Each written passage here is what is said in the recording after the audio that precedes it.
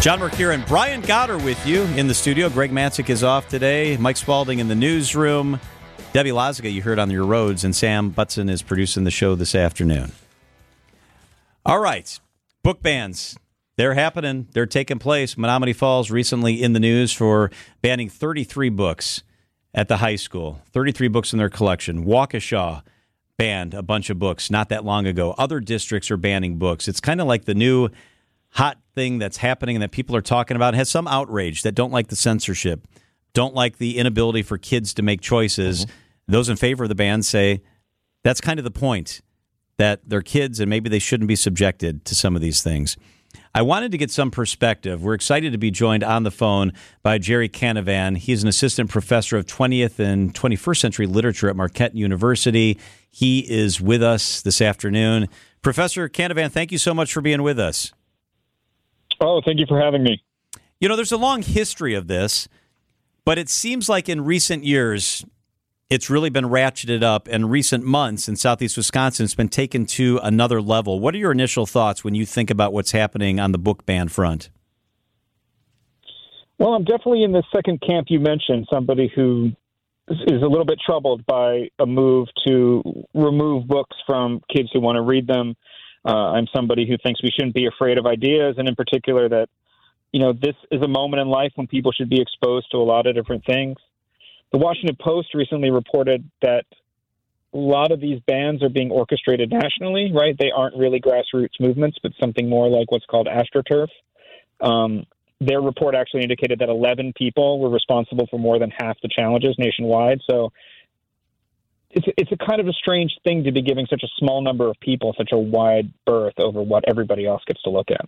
But there has to be a line somewhere, right? I mean, we can't literally have any sort of book in a public library or in a high school. So I guess it's defining where the line is, right? Would you agree there has to be some line?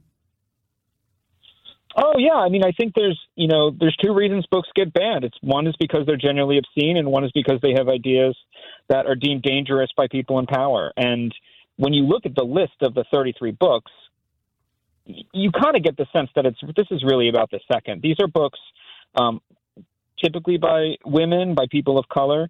They have, dangerous ideas, but they're not pornographic books. I mean, that's a fig leaf, right? My argument would be, if you're going to take a book like Slaughterhouse-Five, which is the one that leaps off the page for me, my favorite book of all time, it's been a recognized literary classic for, 55 years. The standard for removal of something like that has got to be really high. It can't be simply something that you do on a whim or without a process. You'd have to make a really strong argument to me to argue that, a child or a teenager in 2023 can't read a book that's been read by teenagers for half a century.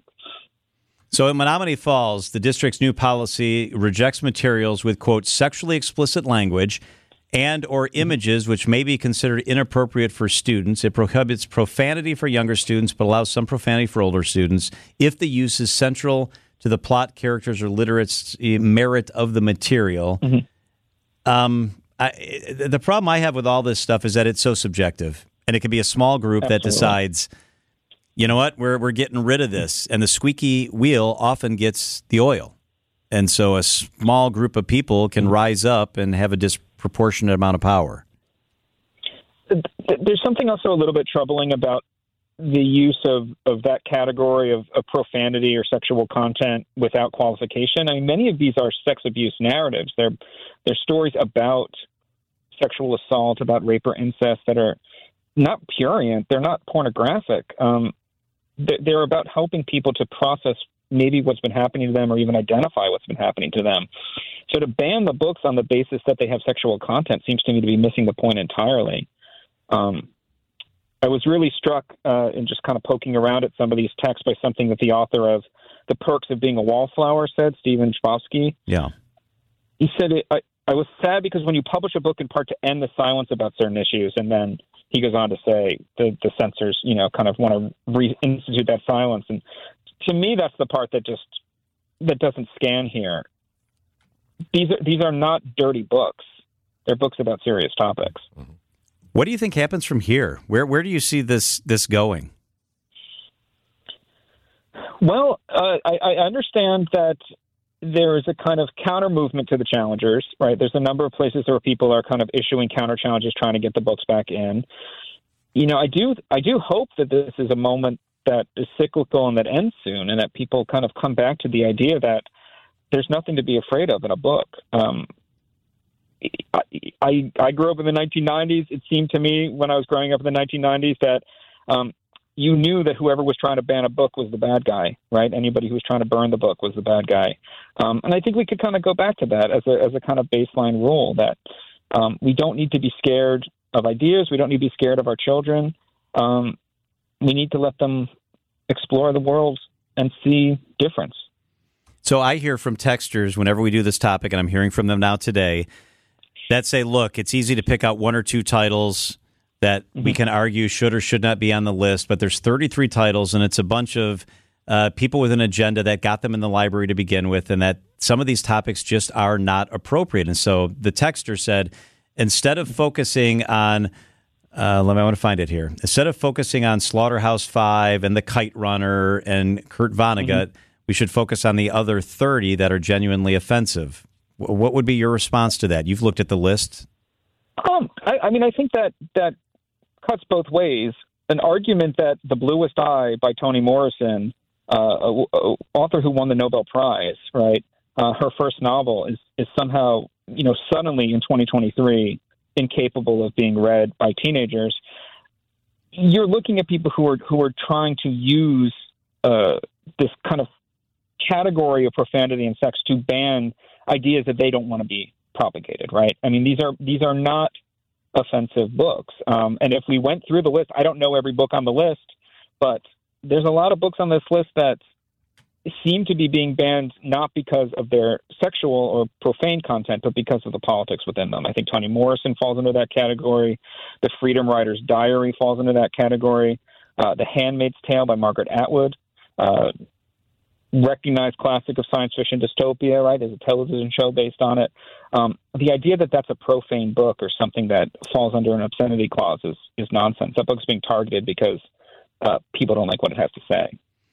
All right, so I want to ask you a question not related to this, because I love books. I love when I can talk to somebody who really knows books. This is a debate we have in my family. I've read every John Grisham book, and I love David Baldacci. Very popular authors. They're commercially successful. Do you think John Grisham is a talented writer, or has he just been better at marketing himself? I love his work, but some of my family say, that's not really great writing. I mean, it's whatever. I didn't come here to put John Grisham on trial. The books of his I've read, I really like. I think there's a certain sort of genius to that, being able to be that kind of writer that can spread across so many different populations. I'll put in a plug for a podcast I like called Just King Things, which is reading all the works of Stephen King in publication order. And it's an amazing journey to watch Stephen King's craft develop and for him to become, the industry, right? So I work on science fiction, comic books, games. I teach the Tolkien class. So as English professors go, I tend to be a lot more interested in those kinds of works maybe than the stereotypical English professor. So you can tell your family to leave you alone about John Grisham. I don't mind you reading that. Who's your favorite author? It would be hard for me not to pick Kurt Vonnegut. I really love the work of Octavia E. Butler, the African-American basically prophet of the 21st century. I wrote my first book on her. Those have been at the top of the pile for a really long time for me. Man, it's been fun to have you here. We appreciate it. Gerry Canavan, an assistant professor at Marquette University. Have a great weekend, Professor. Thank you. You all, too. And go out and get a copy of Slaughterhouse-Five. You'll love it.